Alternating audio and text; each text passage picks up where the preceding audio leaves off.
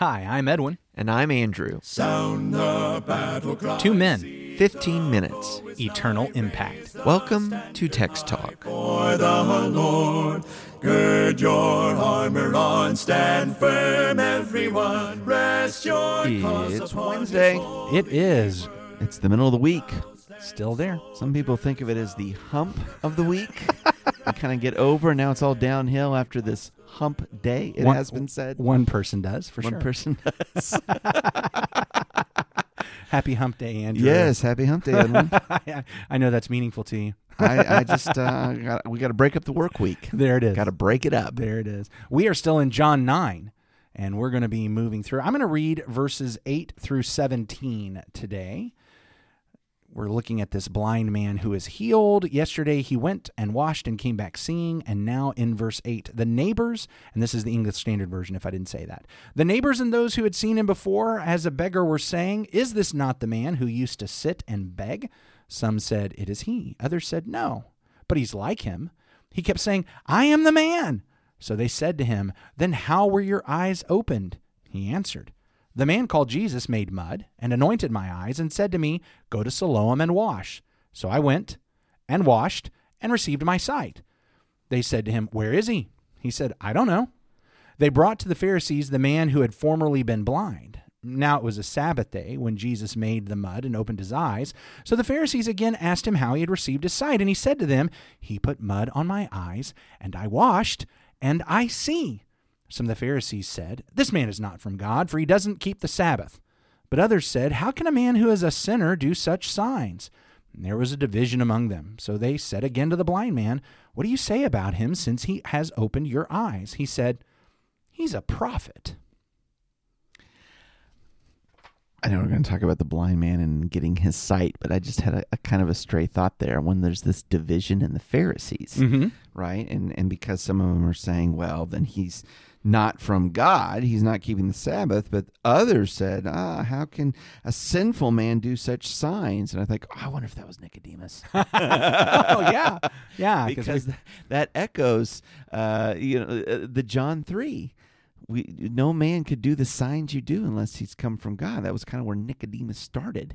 And now somebody is mentioning this again, but now in the council of the Pharisees. It doesn't say Nicodemus, but boy, I wonder, that was his line. Yeah. So look, here we have it. In these paragraphs, if you start in verse 7, 3 times he went, he washed, he came back seeing. And as I was reading it just now, I guess in verse 7, I've always thought of it as him coming back to Jesus. But now I realize what's happening here is Jesus has sent him to go wash. And like you pointed out yesterday, he's being led away. He can't see on his way. Yeah. And now he's gone somewhere else. And he comes back seeing, but Jesus is not there. Right. So he doesn't come back to Jesus. Jesus doesn't wait around to be able to make a big deal about, hey, did everybody notice? Everybody noticed what just happened? But people are realizing this guy's seeing. And the way the story gets propagated is folks are looking, it's like, wait a minute, isn't that the beggar who can't see? What's going on? Yeah. And that's how the story comes out. Yeah. And they're like, well, what happened here? Well, let me tell you, this guy named Jesus, he put mud on my eyes. He told me to go wash. I washed, and now I'm seeing. Well, where is he? I don't know. He wasn't here when I got back. But what do you think about him? Well, I think he's a prophet. He's the one that did this. But we've got a little problem.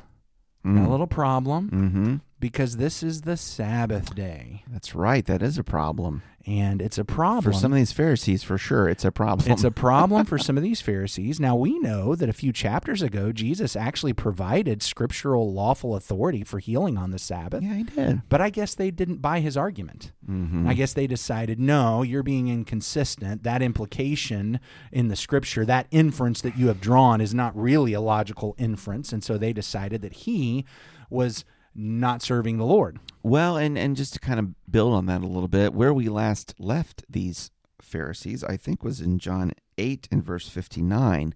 I think it's those same guys who it says, and they picked up stones to throw at him, but Jesus hid himself and went out of the temple. And so I think you're right. They may not have been accepting his teachings. I don't know that it's the exact same Pharisees, but it's certainly that group of people that seems to be having a problem with him. They're just not good when he said he was God either. They also had a problem with that. Or when he performs these amazing miracles. These miracles. Yeah, here's this.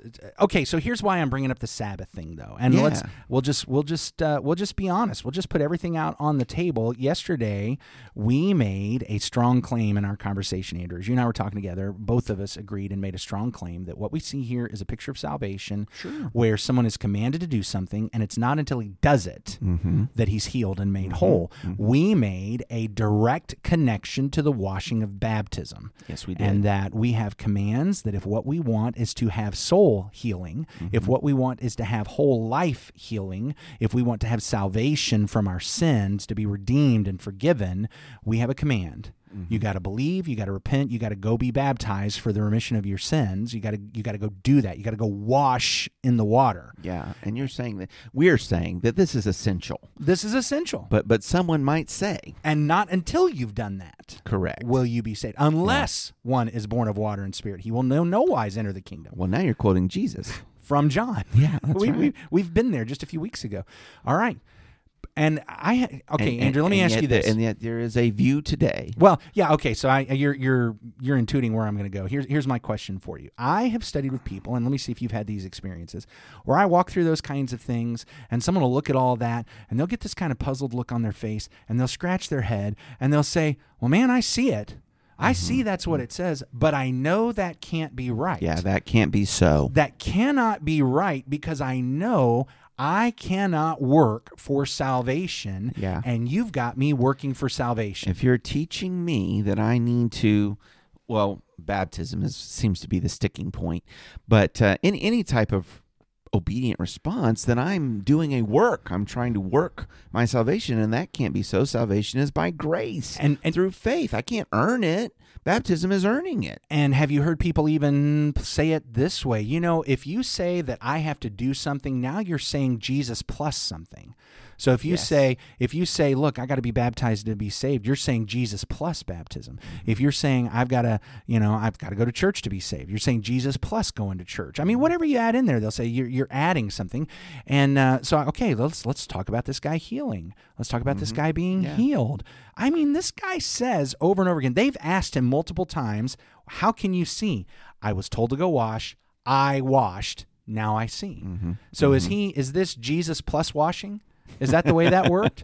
Has he now added something in to the healing that happened here? I don't believe so. I mean, as I look at this, I'm saying, well, it is Jesus working. It is Jesus' power. But he has taught him and told him what he needs to do to receive that power so that Jesus will work. Yes. Okay, so Jesus is the one working. In fact, let's dig in on that, because that's why the Sabbath thing I think is so important here. Because here in John chapter 9, what they're upset about is the Sabbath. Yeah. But unlike the guy back in John 5 who's carrying his bed and they accuse him of working, you notice they don't accuse the blind guy of working. No, they don't. Who's the one that they accuse of working? It's Jesus, isn't he? We know he's a sinner because he's not keeping the Sabbath, because he has done this healing on the Sabbath.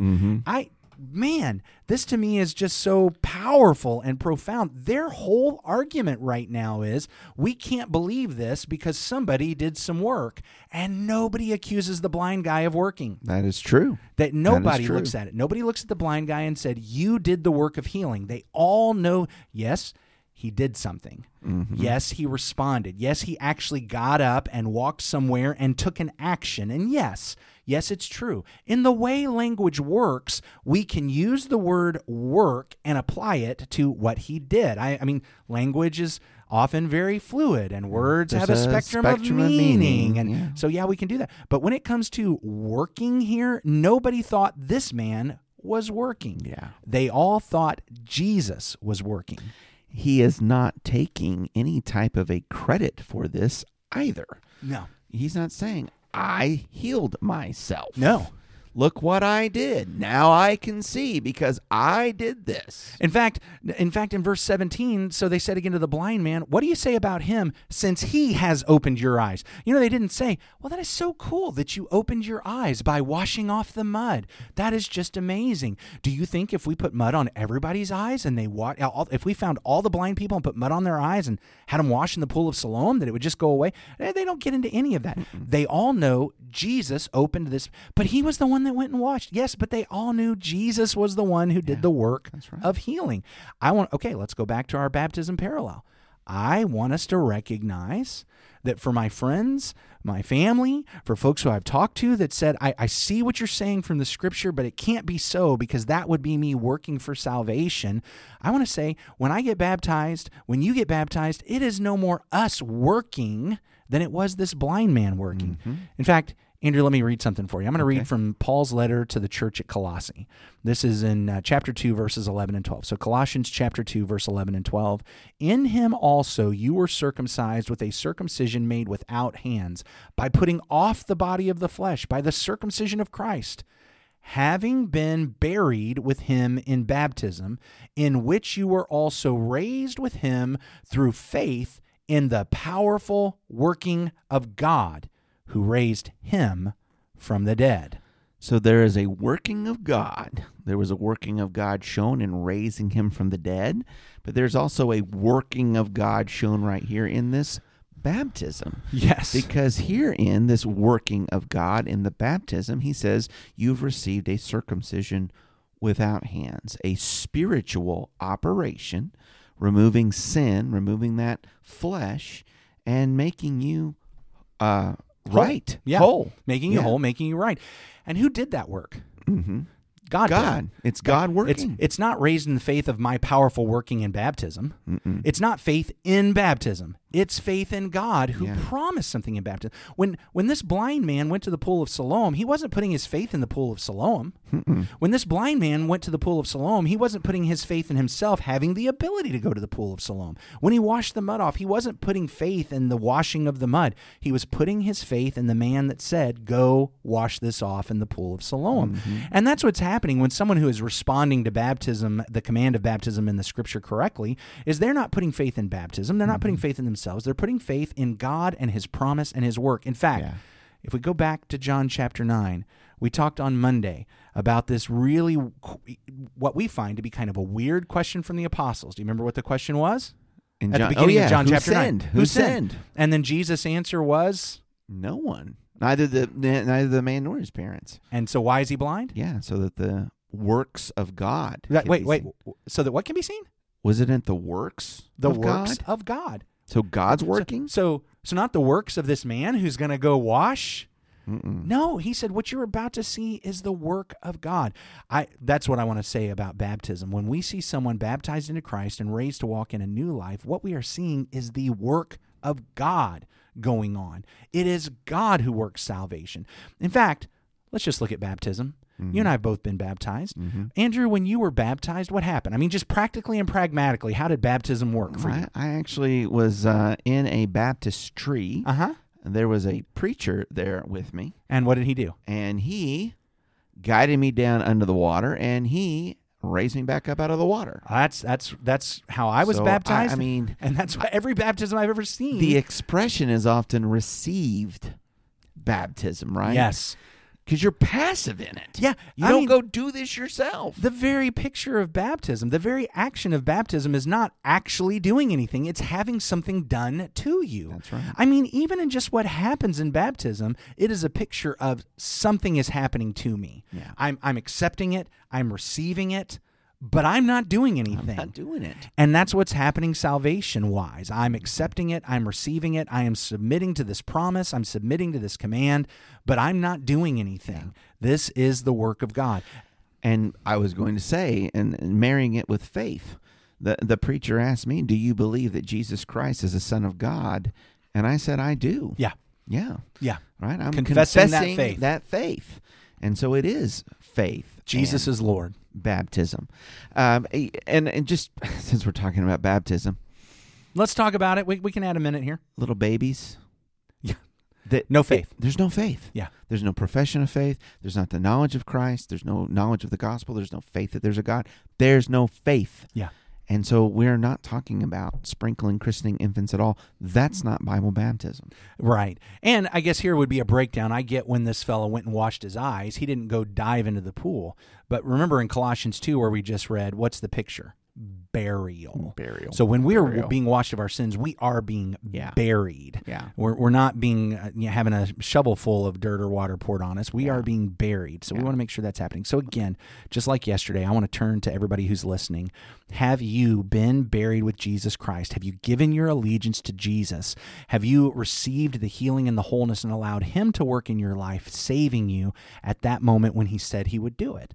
He has said, he that believes and is baptized will be saved. Will you surrender to his saving work in baptism? If we can help you with that, email us, texttalk@christiansmeethere.org, texttalk@christiansmeethere.org. Show up at our classes or our assemblies. We would love to study with you. You can find time and location on our website, christiansmeethere.org. Andrew, close us out in prayer, brother. Our great God and Father, thank you, Lord, for today. Thank you that we can read your word. Thank you, Father, that we can think about the marvelous power that you exercise through Jesus Christ and through your gospel to make us whole, to forgive us of our sins, Father, to make us right and justified in your sight. What wonderful grace and mercy is in the gospel. And I pray, Father, that those who are believing this truth might act in courage and faith and obedience to this message. And Father, that you might allow us to help in any way that we can. In Jesus' name, amen. Amen. Thanks for talking about the text with us today. I'm Edwin Crozier, and I'd like to invite you to join the Christians who meet on Livingston Avenue in Lutz, Florida this Sunday for our Bible classes and worship. You can find out more at christiansmeethere.org. Check out our daily written devotional that goes along with today's episode. You can find a link for it in our show notes. Michael Eldridge sang all 4 parts of our theme song. You can get more from him at acapeldridge.com. Please remember to subscribe, rate, and review Text Talk in your favorite podcast app so others can find it and learn about it more easily. Have a fantastic day. Steady, pass the word along. Onward, forward, shout aloud, Hosanna. Christ is captain of the mighty throne.